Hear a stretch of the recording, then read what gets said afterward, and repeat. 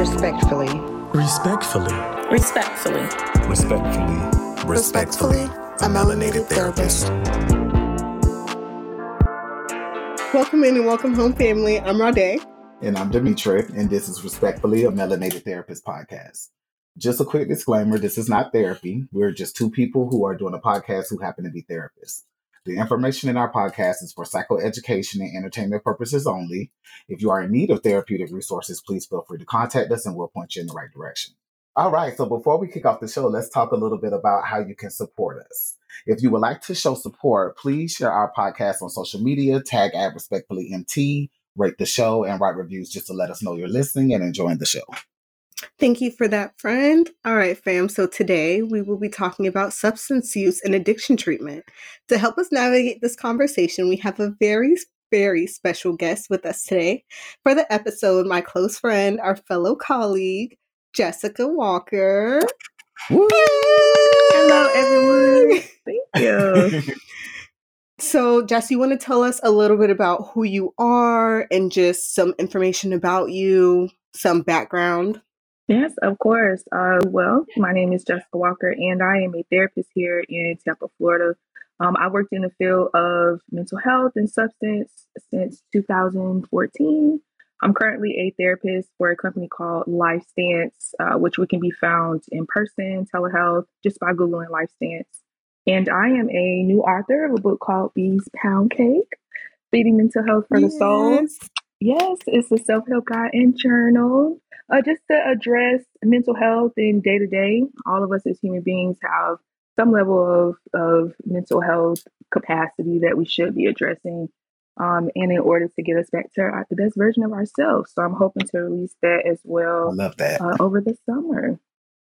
So nice. I love me. that. Thank you. Congratulations. Thank you. Congratulations. It takes a lot to write a book, and a self-help one at that. Like, not only are you thinking about you, you have to consider everybody else that's going to be using this. So I know we're going to talk about it later, but fangirling as fuck. But do you have any website or social media or anything that you would like people to follow? If not, totally okay, but just want to give you the opportunity. Sure. You can definitely follow Bees Pound Cake at Bees Pound Cake, whether it's Instagram or Facebook. And also my personal Instagram page is WalkerJ_1. I will be uploading more information about the book on the upcoming months, but Bees Pound Cake is where you can find out more information about the book and therapy services and so forth. And we will write how you spell Bees Pound Cake and everything in the bio and the show notes, so you guys can go ahead and follow Jess. Yes. Okay. So as Rade said, we will be discussing substance abuse and addiction treatment. For the sake of today's episode, we will focus solely on substance addiction. However, it is important that we acknowledge other types of addictions that can exist, which include but are not limited to sex, gambling, shopping, and pornography. So what is substance addiction? It is characterized by a recurring desire to continue taking the drug despite harmful consequences. So in talking about addiction, we have to address the 7 stages of addiction. And this is a little bit long-winded, guys. So if you really want to get into these 7 stages, take a moment, pause, take out your pen and paper, do whatever you got to do. This could help you or anybody else that you know that's, struggling with addiction, okay? So these stages are here to help us understand how use of substances transition from recreational usage to addiction and dependence due to misusing a drug. Initiation is the first stage, which is where the person will try the substance for the very first time. Next is experimentation. This is a stage where you are trying the drug in different contexts to determine how it impacts your life. Then you have regular usage, which is the transition from sporadic use or periodic use to a pattern of usage. This does not have to be every day, but this could be every other day. It could be 1 time a week. It could be 2 times a week. Next, you have risky usage. This is the stage that the use begins to impact the individual's life in a negative way due to use in an inappropriate time, or this could look like using at work, using when you're around family. This stage is often associated with hiding usage, borrowing or stealing money for use, or losing interest in old hobbies. Next, you have the dependent stage. which is when the person's drug use is no longer recreational or medical, but rather it is due to becoming reliant on the substance of choice.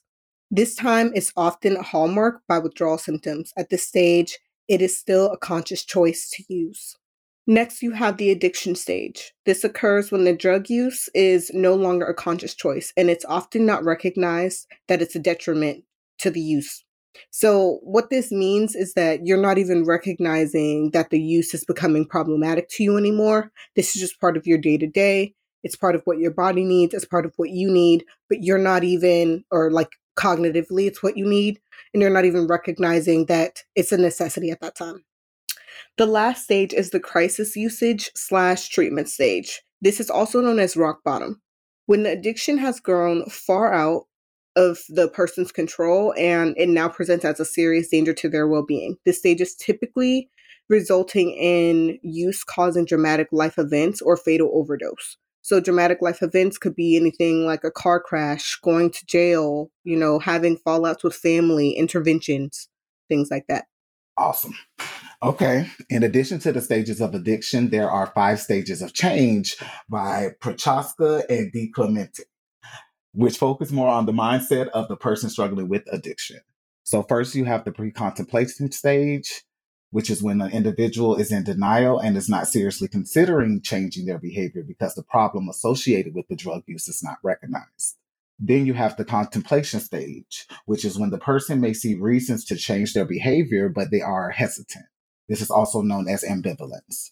Next, we have the preparation stage, which is the stage where the person has decided to change their behavior and is planning on next steps, such as the decision to go to treatment. Minor changes may occur, but use does not cease at this time.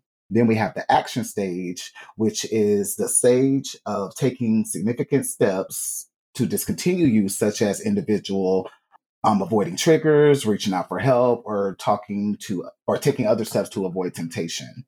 And then you have the maintenance stage, is when the person's healthy behaviors from the action stage are maintained for at least 12 months. And within these 12 months, some challenges may be faced, such as lapses, but they are able to use coping skills to maintain their sobriety. Okay, thanks for that. So, Jess, I know that we just gave a whole bunch of psychoeducation around this. Before I start to ask you questions about you and your entrance into this field and this work, do you feel like there's anything that we really need to add to these stages, or like one of the stages that we kind of need to elaborate on? No, I feel like it was very informative. I think maybe just to, highlight on the part of the addiction stage occurs where people are no longer cautious of it. You gave a good example of maybe a dramatic life event, like a car accident. I've worked with lots of clients that have become addicted to pain medication. Maybe it was prescribed to them to use for so long, and then they just got used to using the medication. And when it was time to come off of it, they suffered from major, withdrawal symptoms. And they were not able to get off of those powerful medications alone. So they had to either check into a rehab or something of the sorts. And so day to day, a lot of times people, they don't recognize once their body becomes dependent upon it. I think that's something to definitely highlight because it happens more often than people think. Yeah, definitely. So with that being said, when you decided on this population you wanted to serve as a clinician, what led you to wanting to work with people struggling with addiction? I can't lie, it kind of fell into my lap. I do have family members that struggle with their own addiction issues, including both of my parents. But as I entered into grad school, I knew for sure I wanted to be a counselor. My very first job was at a drug rehab, and it literally fell into my lap. I noticed this population was completely different from those that only suffer from maybe anxiety, depression. They had something extra on top of that. And so literally I went from being a behavioral health tech and being able to talk to people outside of a group setting, or I would have people come talk to me that did not want to talk to their own therapist about, the various activities that they were dealing with. And right away, I just knew addiction was the population that I wanted to work with. Okay. So wait, Dimitri, really quick question, or before you like move on, I have a question. Just did you did you like love this when you first walked into it? Because I ran from this field, but so I know tell us, please. I did. And I really feel like part of it was the staff that I worked with. I also had a chance to start from the bottom in our field, especially if you decide to work in substance. One of the first, I guess, like bottom jobs is a behavioral tech. So you're not really Mm, running groups. You're kind of responsible for almost like what do you call it? Like a hallway patrol monitor, right? You're just trying to make sure the mm, clients are not getting into trouble, but you see everything that the psychiatrist does not see, that the therapist does not see. And so mm-hmm. clients will come and talk to you more about their day to day, but also about their experiences. I've worked with people that were homeless and so forth. And so getting to know them on a more human level instead of treating them more so like a patient or a client, I connected with those clients a lot faster. And it's not for nothing, but I've met a lot of very complex people and just Yeah. entertaining folks. Mm-hmm. And so it kind of just reminded me maybe even of some of my own family members and so forth. And it really taught me a lot about compassion very early. And so I just knew like this is the field that I know for certain that I want to remain in. And I did. I did. That's what's up. And shout out to Mm-hmm. all the behavior techs out there in mental health, For period. Because real. when I tell Yes. you, I'm so glad For that you brought real. it up because the way that you explained it, it made so much more sense to, you know, because I've been in different settings, and usually a behavior tech, that's who you call to bring them on down when they get a little too rowdy, for lack of better terms. But honestly, you are the people who they talk to on a regular basis and connect Mm-hmm. more with. Not saying they don't connect with their psychiatrist or the therapist, but when you see someone every day, it's almost kind of like going to school. You know what I mean? Right. Like you connect with the people that you see the most. Absolutely. So I'm so glad you brought that up. Um, Mm-hmm. so my question is, what are some of the most common mental health challenges that adults struggling with addiction have when they finally start treatment? I would say number one is not showing themselves enough grace. A lot of time, clients and patients they deal with what is it? They deal with a lot of guilt and shame, embarrassment. And so even though Mm-hmm. they know that they are doing the right thing to try to, change their lives and get themselves together, one of the biggest struggles for them is actually fully committing and knowing that what they're doing is the right thing and feeling that they deserve Mm-hmm. to be able to have a second opportunity at life. That is one of the biggest things. Sometimes I just want to look at them and be like, but you're doing so much or you're doing such a good Mm-hmm. job. And Mm-hmm. that often leads to relapse as well. Yeah. So that is definitely one of the biggest things. I think I've said the word grace a million times over. Like you have to show yourself some grace. You have to get to a place of learning how to forgive yourself. And Mm-hmm. that is definitely one of the biggest challenges. Mm-hmm. Do you Okay. notice any like? Oh, sorry. Go ahead. Yeah, no, I was going to say, some of the work environments that I've been in and just some of the things that I'm seeing, you have individuals who, come in primarily with substance abuse issues or challenges. And then you have some who have a pre-existing mental health condition, which then ignites the substance use. And we refer to that as dual diagnosis. Mm-hmm. And I noticed that there's not many spaces, um, I'm sorry, co-occurring or dual diagnosis, but there's not many spaces for co-occurring for the co-occurring population. So, what are in your experience? What are some of the main differences between someone who's just primary substance abuse or addiction versus those who have co-occurring disorders? I think you explained it just right. I feel like every client or individual that has an issue with substance addiction, period, they do have a mental Mm-hmm. health disorder.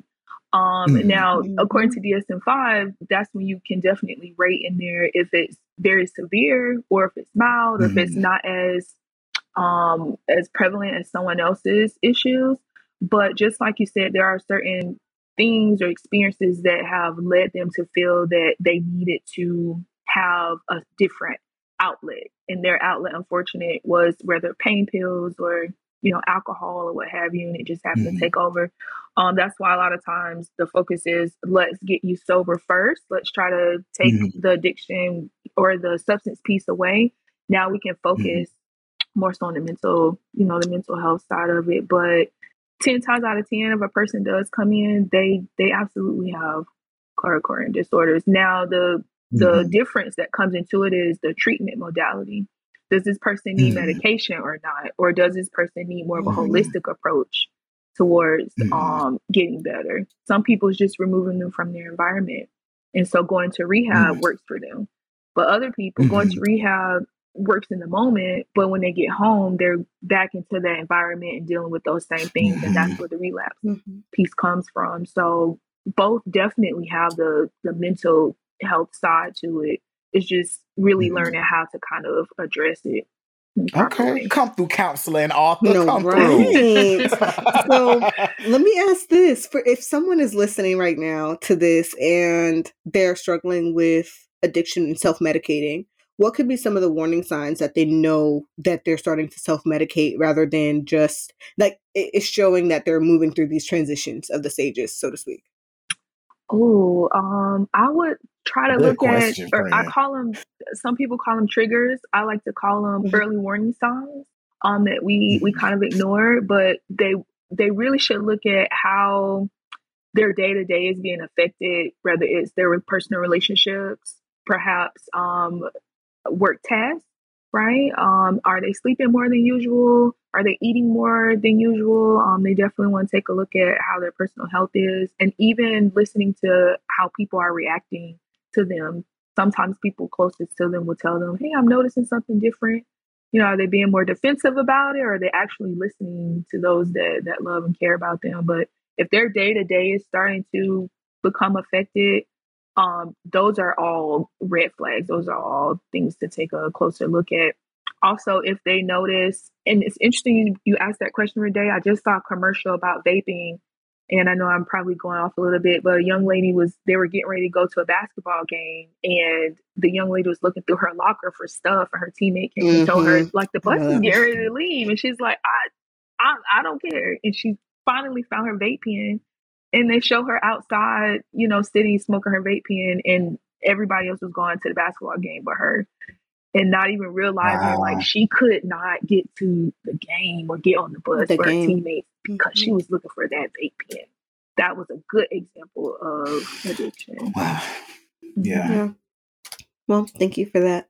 So self-medicating in particular, if they're noticing the changes in their day-to-day, or even how they're responding to those issues that are coming up in their day-to-day with substances, will be some good signs.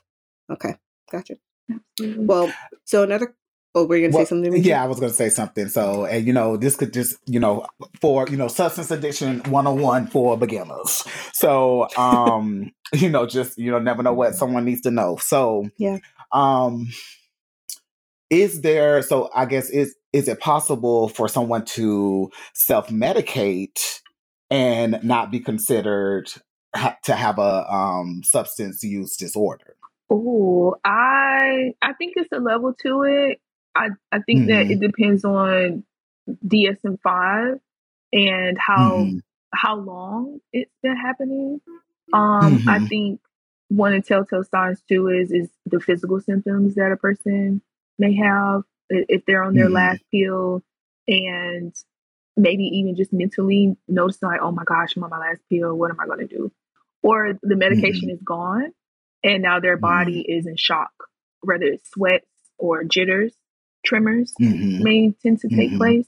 Those are signs, as well. But if a person is, say that same person got into an accident and they took the medications, the pain pills as they should, and they're able to go back to just life as normal physically without it, whether it's physical therapy and so forth, then that person was able to take the medication as a doctor prescribed without it going overboard into a substance use issue. Yeah, but if they're definitely feeling those physical symptoms, or mentally they're starting to think they can't move forward without the medication, those are red flags. That's starting to become more of that's crossing the line of substance. substance abuse. Gotcha.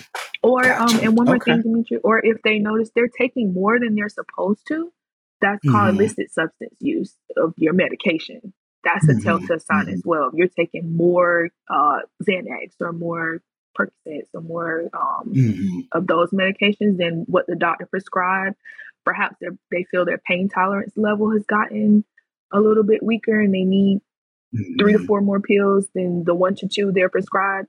That is pushing into the substance abuse side as well. Gotcha.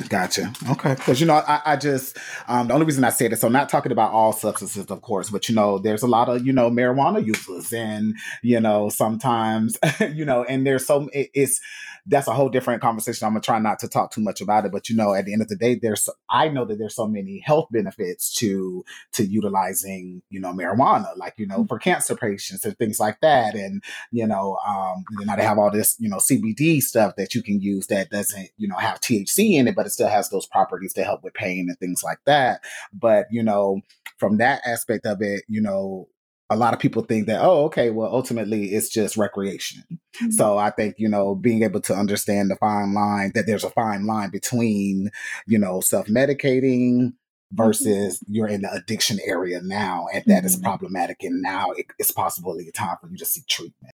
100%. So what is the most challenging aspect of working in substance use treatment settings? The burnout. Burnout is the most challenging. And that's where it comes into play for the actual clinician to learn how to use some of the techniques that we're teaching those that are there for treatment themselves. I never want to blame it on the clientele or the type of people that we're working with, because they're there for a reason, right? They're there to have some help themselves. But because I could totally veer off and say, well, when these clients, when they relapse and they come back, and, that's kind of expected. But I would take it more on a employee standpoint, is the burnout of it all. It could be a lot dealing with those that become dependent upon you, right? Mm-hmm. They go from being dependent upon substance to dependent upon you. And so it could be challenging trying to help people with building autonomy. Yeah, that's why I headed out, girl. Yeah. That's why I hit the door, baby. It takes a special individual to work with substance addiction. Because it's not for the faint of heart, just to put it out there. And, it's unfortunate at any level of, mental illness that people, they leave this earth, sometimes not, getting to the other side of sobriety or into recovery. But at the same time, the clinicians or the behavioral techs or the people who've been a part of that treatment lose those individuals. And it's a whole different type of grief that a clinician experiences. So I guess my question is, and I'm pretty sure Rade can kind of answer this too, is how has that been working with a client in the substance abuse or addiction field and losing them to that fight? I've actually had clients that I work with in more than one treatment setting, and they lost their battle to addiction. I think going into it, having an understanding that you can't save everyone, and being very realistic about it, and also brushing up and knowing just the lifespan and the process of grief.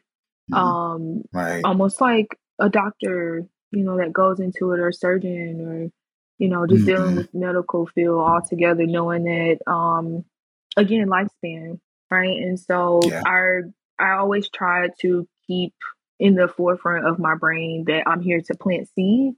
And a lot of times I'm just here to kind of water and kind of help shed some light.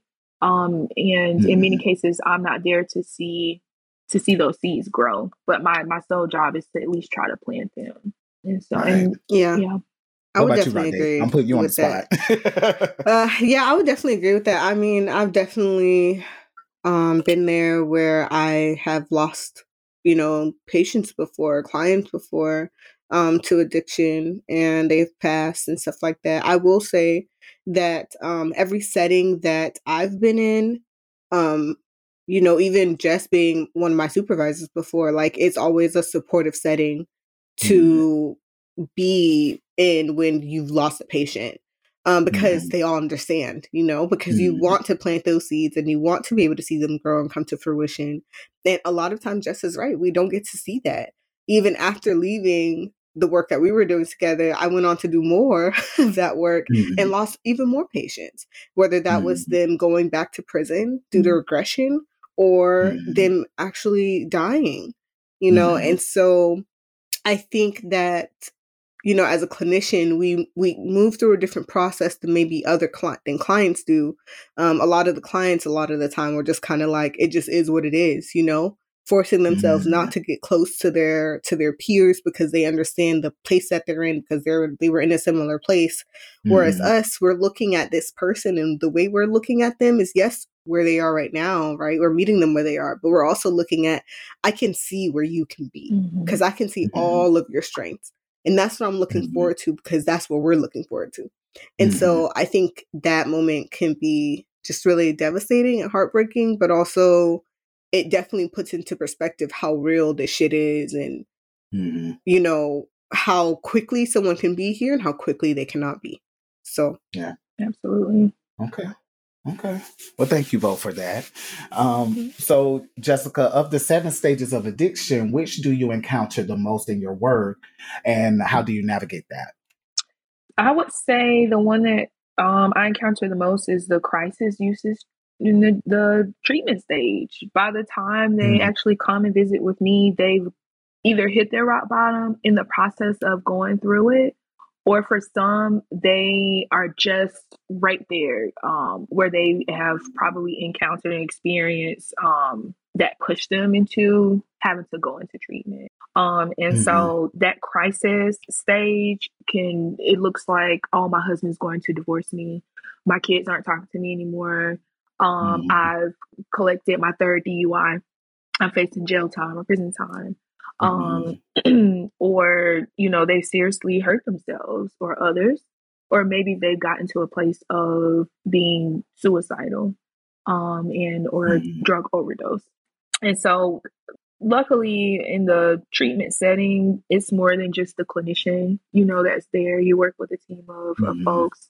And so to handle that, we, of course, would come up with treatment plans and different things that we can do, different interventions to be able to help and preferably have that person go through a setting where they're not around substances, where they actually have 24-hour care, and hopefully go down within, there's different levels that they can go through of treatment that actually equals out to a year if they actually follow that plan all the way through. That includes inpatient, outpatient treatment.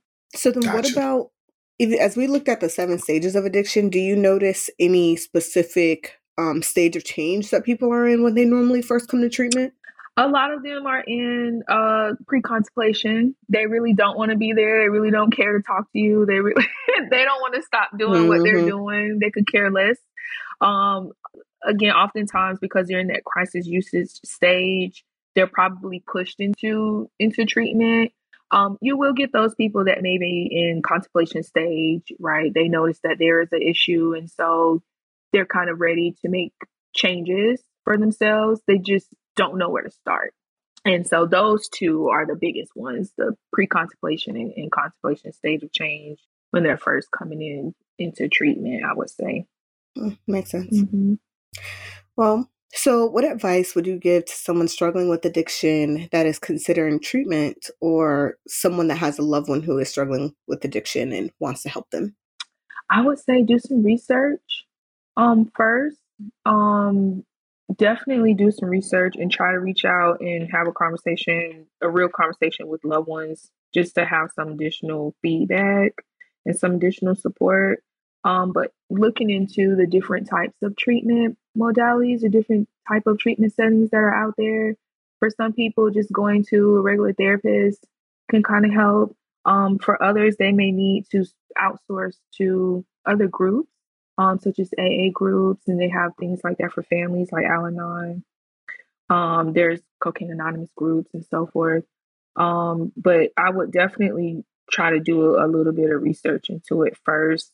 SAMHSA is a good website that they can use. There's information there for those that are struggling with addictions, as well as for people that are supporting them, family members, and so forth. So I would say try to get educated on it first. Okay. Thank you for that. Okay. So we spent this particular episode discussing addiction treatment, but we also like to hear about your new book. So can you tell us the name of it, where we can get it, and what it's all about? So the book is, I'm hoping that it'll be out this summer. I actually spent, this is 2023. I spent about 6 months of 2021 writing the book when I was a therapist at a psych hospital. That's when things really came to fruition for me, working in substance and mental health. And I came across a lot of people that after the pandemic, they really struggled with issues that they didn't realize that they had. I ran into a lot of people that became suicidal and so forth. They've never had a mental health issue before, never had a traumatic experience happen, but being home with their husbands or wives or kids all day long, different things like that, different things came up. And so I was often asked, do you do therapy outside of here? And just bringing to light, helping people understand different warning signs, and different things that they can do, holistic approaches, whether it's meditation, yoga, learn how to get back to them. That's what really geared me into writing this book, this journal. So it's called Bee's Pound Cake, and it's BEA''S. B is actually my grandmother's first name. Her name was Beatrice. And so I called it Bee's Pound Cake, Feeding Mental Health for the Soul. And Bee's Pound Cake is literally a metaphor, but I have a recipe in the book to pretty much help people get back to themselves, learning how to look at their early warning signs, red flags, different things that have been happening over time, learning how to set healthy boundaries, learning how to, and boundaries with their time, right? Their emotions, their intellect, material things, money, goal setting, how to get back to hobbies, learning patience, not instant gratification. And along with that, I have different tidbits or things my grandma would say. There's lots of pictures and things in there of that nature. And then I also have lines where people can journal, actually write out their thoughts while they're following along. So it's literally a recipe for feeding the soul. And again, I'm really I'm hoping to drop this summer. That is the goal, along with working on studying for my exam for licensure. So many good things to come. Yes. So girl, I just want to ask, like I know it's somebody out there feeling the same way as me. Honey, did you give us grandma recipe for the pound cake? That's what I know. Y'all can't have that one. No, y'all can't have that recipe. I have the recipe listen, that was one of those recipes where she just about took that to the grave. My granny passed at the age of 92, and I caught her just like months before in outer space, and I was like, let me get that recipe. And she gave it to me. That's what I'm talking about. Yes, you are listen, that is a blessing. Yes. Because my grandmother, she's still here, and I think she's in her early 90s. But honey, them sweet potato pies, that cornbread, and that pound cake, I'm like, look, I'm like, Mama, because I call my grandma Mama. I'm like, Mama, did you write them down? Like, where they at? She was like, no, I did it by memory. And I'm like, dang. I was like, so now I got to go and tell these people's stoves and figure out how the right combination of these ingredients to get to where she had it. And so pound cakes are like so meticulous. I made one last Thanksgiving, and it's a process. It was definitely a labor of love. It had me anxious, but it came out perfect. I commend you. I would not dare. It's going to be, I'm going to put it in the picture frame somewhere one day, but I'm not even going to try it. Not even going to try it? But yeah, definitely a family recipe passed down. Like, yes, definitely. We definitely need to be better at that, because there's certain little staple items, and we're getting older, so that means that a lot of the hierarchy of our family. We are getting older. I'm embracing it. Yes, we are. Listen, yes. We are. Yes. Listen, I'm getting younger. I don't know what y'all talking about. listen. When this hairline I inherited from my dad, it started to show itself. I was like, okay, let's go ahead and accept this. Yes. That we getting a little older. Step Okay. one is acceptance, just like in the 12 steps. Yes. Just like in the 12 steps. The first step is you have to admit that you have a problem. Yes, for real. No problem. Listen. Aging backwards, baby. But real talk, we do need to start, Mhm. getting those things together so that we can pass them down to future generations, so that, all of that stuff that our grandparents and our great grandparents did, and those legacies that, they've created and keeping us together, we should be able to pass that down to each other so that we can keep, those memories and togetherness intact. But sometimes it doesn't happen, so and then I feel like at that point, if your people are gone and it's no longer available, then create your own, and then you start passing those down to your family members and stuff like that. So I'm like a top chef when it comes to homemade mac and cheese, but I ain't giving y'all my recipe yet. I know, but I give it to you before that's I go. That's what Jess says too about her mac and cheese. That's right. And full circle, in full circle with this book. That's why I'm like, let's get this recipe together. Okay, so that way you can pass down these healthy habits, and this is stuff that our folks definitely need to tap into, because it's for everybody. Definitely for us. I'm obsessed with the fact that you wrote a self-help book and it's a recipe book. Like, it's like, I think it's just, giving your flowers to people, our elders is one thing. And another thing to just recognize, like, you can pour into yourself through helping you, through, pouring into you. And nothing like a pound cake, y'all. Like, if y'all had a pound cake, I know y'all had a pound cake before. Yes, it's a sweet recipe. And at the end, it's a sweet treat. But at the end of the day, all pound cakes are not created equal. No, they're not. No, they're not. But let's be real. When you have but let's be real though. Like, they're not created equal kind of thing. And definitely, we've seen this. We understand. But the other side of this is that, everybody has their own little like sweet recipe to pound cake, which is why they're not created equal. That's why I feel like this book in particular, like that, I don't know, it just touches my heart, it touches my soul, it touches my spirit. Thank you for writing this. Yeah. Thank you for putting this out into the world. Thanks for taking your time, because this, I agree. They don't even know what they're about to get. Oh my gosh. And yes, the book has been done. Right now it's the publishing that I'm working on. And last year I literally was ready with 3 separate book launches and just ready to push stuff into gear. And God was like, you know what? So you wrote this book, and the things that are in there, I need you to make sure that you follow suit. So when you get ready to share this information, you know firsthand how to not only use the book, but the information that's in there, you've done it as well. And so literally last year was my journey through Bee's Pound Cake. And now that I've gotten through that, and again, so many other blessings and things that have happened to me this year, like simultaneously, I'm like, this is the year, God. I had to wait 1 more year, learning that it's not my time, it was His. And so I promise it will be done. Right. It will be. It's already written. Right. Won't He do it? It's already written. Oh, yes. Yes. I got a little touch of the spirit. God is good. I felt it, Yes. With the rising tomorrow. Okay. This is the Easter edition. Yes. You better. Yes, right. You're moving the stone tomorrow. Yes. I love it. Happy Resurrection Day is almost here. Yes. Get to it. I love All right. That. I mean, well, do you feel like, can you tell us the first chapter of this book? Can you tell us the name? Give us a little. Thank you. So the first chapter is, I want to breeze past. The first one is Craving Cake, What Brings You Here. I want to just zoom past that, because that's just people going into like, why are you ready to work on yourself? Right. Like, why do you want this new recipe? I feel like one of the most important chapters is the second one, and it is your kitchen clean? Early warning signs. Now, I don't know about you all. Early warning signs?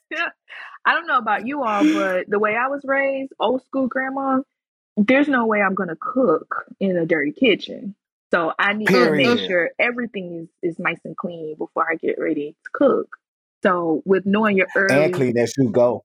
period, so knowing your early Mm. warning signs, we need to take a look at what's going on with you emotionally, physically, and behaviorally. What are those things that maybe you have ignored for some time, whether it's years, weeks, months? And we have to take a look at those things that have been getting in the way of the best version of you before we can start anywhere, before we can start a healing process, before we can get grounded and centered in mindfulness. Let's take a look at these early warning signs. So is your kitchen clean? Talk about that. Love it. Oh, I'm obsessed already. I can't. Listen, I'm ready to get my copy. I'm so ready I to get can my book. listen. Listen, I even want, like, as we've been talking about this, I'm starting a group with my private practice, and I want to use this as a tool. Oh my I God. already know. Like, I want to use this as a tool for my group. Like, Nice. even if we're pulling some pages from it, not moving through the whole thing, Mhm. but just pulling it together, especially if it's going to be open. Yeah. Mhm. That is, This and is that's tea. exactly the This way is that I tea. wrote it. I see myself doing groups, with this. I do have a goal of making a mental health center, and I want it to be almost like, men's groups, women's groups. Men can come in for barbershop conversation, make it their own. But also like Nice. a I'm space where obsessed. they can, work out and have more of a holistic approach to therapy. And this is just the first Mhm. one. I have plans of a series, one for men, one for women, one for teens. Again, like God showed me the vision, Nice. and so that's what I'm hoping with it. I'm hoping that people, that other Oh my clinicians can God. I take this. just got chills. Well, I'm here for you, honey. Thank I'm you. here for I'm you. so proud of you. Thank I'm so you. proud of you. Thank you. I love that. Thank you Congratulations. so Just, much. Congrats, and not yes. just on the book, but for hearing God's purpose, his path that he has for you, because life is life and for a lot of people right now. And, and I'm sorry, for those who may not be spiritual or religious, but, we in this place are. So, being able to hear that plan and that purpose, that's a blessing, because sometimes because of life, it gets so noisy that you don't hear him speaking to you or ordering your steps. So the fact that you were able to listen and follow. Yes, Right, because that's you what I was gotta about have to the say. Hear follow in, through. listen in, keep it right, Absolutely. and let's get it.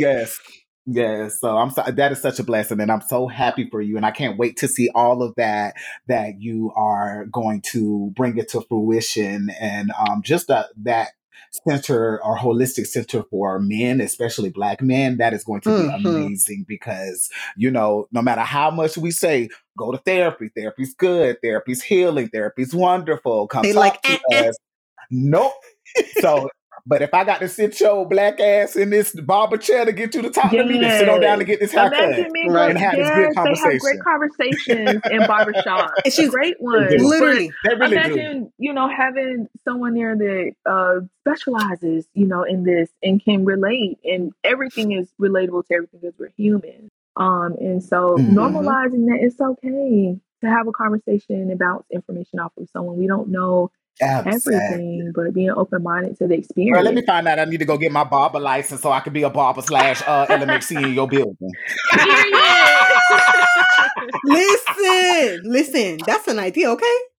What you say? Let's think about that. You want to fade? Okay, well, what's going on in Let's your life talk about today? it. Yes. Or why you might need God. a different type of haircut. It might be time to release some things, Yeah, listen, for real. Listen, no lie, my barber did that to me. So I am I could be a real creature of habit and consistency.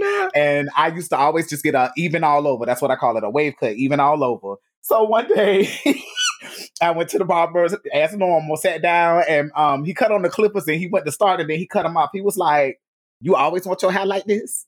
And I was like, "Well, what you trying to say?" He was like, "You'll never try nothing new." I was like, "But I had been going to him for a long time, so that was usual. I didn't feel any type of way about it." I'm like, "Well, what you thinking?" He was like, "Well, let's try a little fade on the side, fade around." And I'm like, "I don't know about that." He was like, "Just try it," and then I tried it, and now that's how I've been wearing my hair for years now. So sometimes it's a lot it's very therapeutic in the barbershop is basically what I'm getting at. Just from the simplest things as, hey, let's get you out your comfort zone. Like, let's try something different, and at the end of the day, these people are, I don't want to call I don't want to call them beauty specialists, but they specialize in bringing out your features and things like that. Yeah. So, they see things that we don't see. So, hey, how about you try something new? Because this haircut may look better on you versus this one may look better on you, et cetera, et cetera. But also, he doesn't know all of my that I have anxiety and that I'm a creature of habit and all those things. But he was like, hey, why not try something new? And little did he know, he helped get me out of my comfort zone to say, hey, you know what? It is okay, or reinforcing that it's okay to try new things and step outside of yourself sometimes. And it was a safe place to do it, it sounds like, because you've been going on him for years. Yeah, exactly. That's exactly right. Go ahead. Well, I'm ready for this center. I'm gonna be the first one in line for a membership. Listen, baby. Call me, okay? Call me. Okay. Well, before we get into the earth lesson, y'all, I just want to point out this is, on this podcast, we're always talking about using your people as resources and understanding what kind of resource they are. And I just want to point out that, like, this is what I'm talking about, okay? This is what I'm talking about. Like, just being a resource, like, this is what I'm talking about. Utilizing your people and understanding what their purpose, understand what their purpose is. When they understand what their purpose is, when you understand what yours is, you're able to utilize each other and your strengths and understand how you guys fit together. Not only is she, in this field, of course, but just also an amazing friend. And when you can have both, yeah, that's what we need. That's what we need. More of that. Okay, so earth lesson for this week, you guys, is overcoming addiction is a challenge, and an even more challenging step is receiving help. Lean into your support and give yourself grace through such a challenging process. Respectfully, a melanated therapist. All right, fam, remember to follow us on Instagram at respectfullymt and send your question and topic requests to respectfullymt@gmail.com. Thank you so much again for joining us today, Jess. Would you like to share your social media handles with our listeners again and information about your book one last time? Yes, there'll be more information about the book on both Instagram and Facebook, and that's Bees Pound Cake, one word, BeasPoundCake, Bees Pound Cake. And also my personal Instagram is Walker, WALKERJAY_1. Thank you so much, Jessica. It was a pleasure to see you again. It had been so long, and this episode was great. I'm so glad that you came and shared your gift with us today. Yay, thank you. Until next time, fam. Peace. Respectfully. A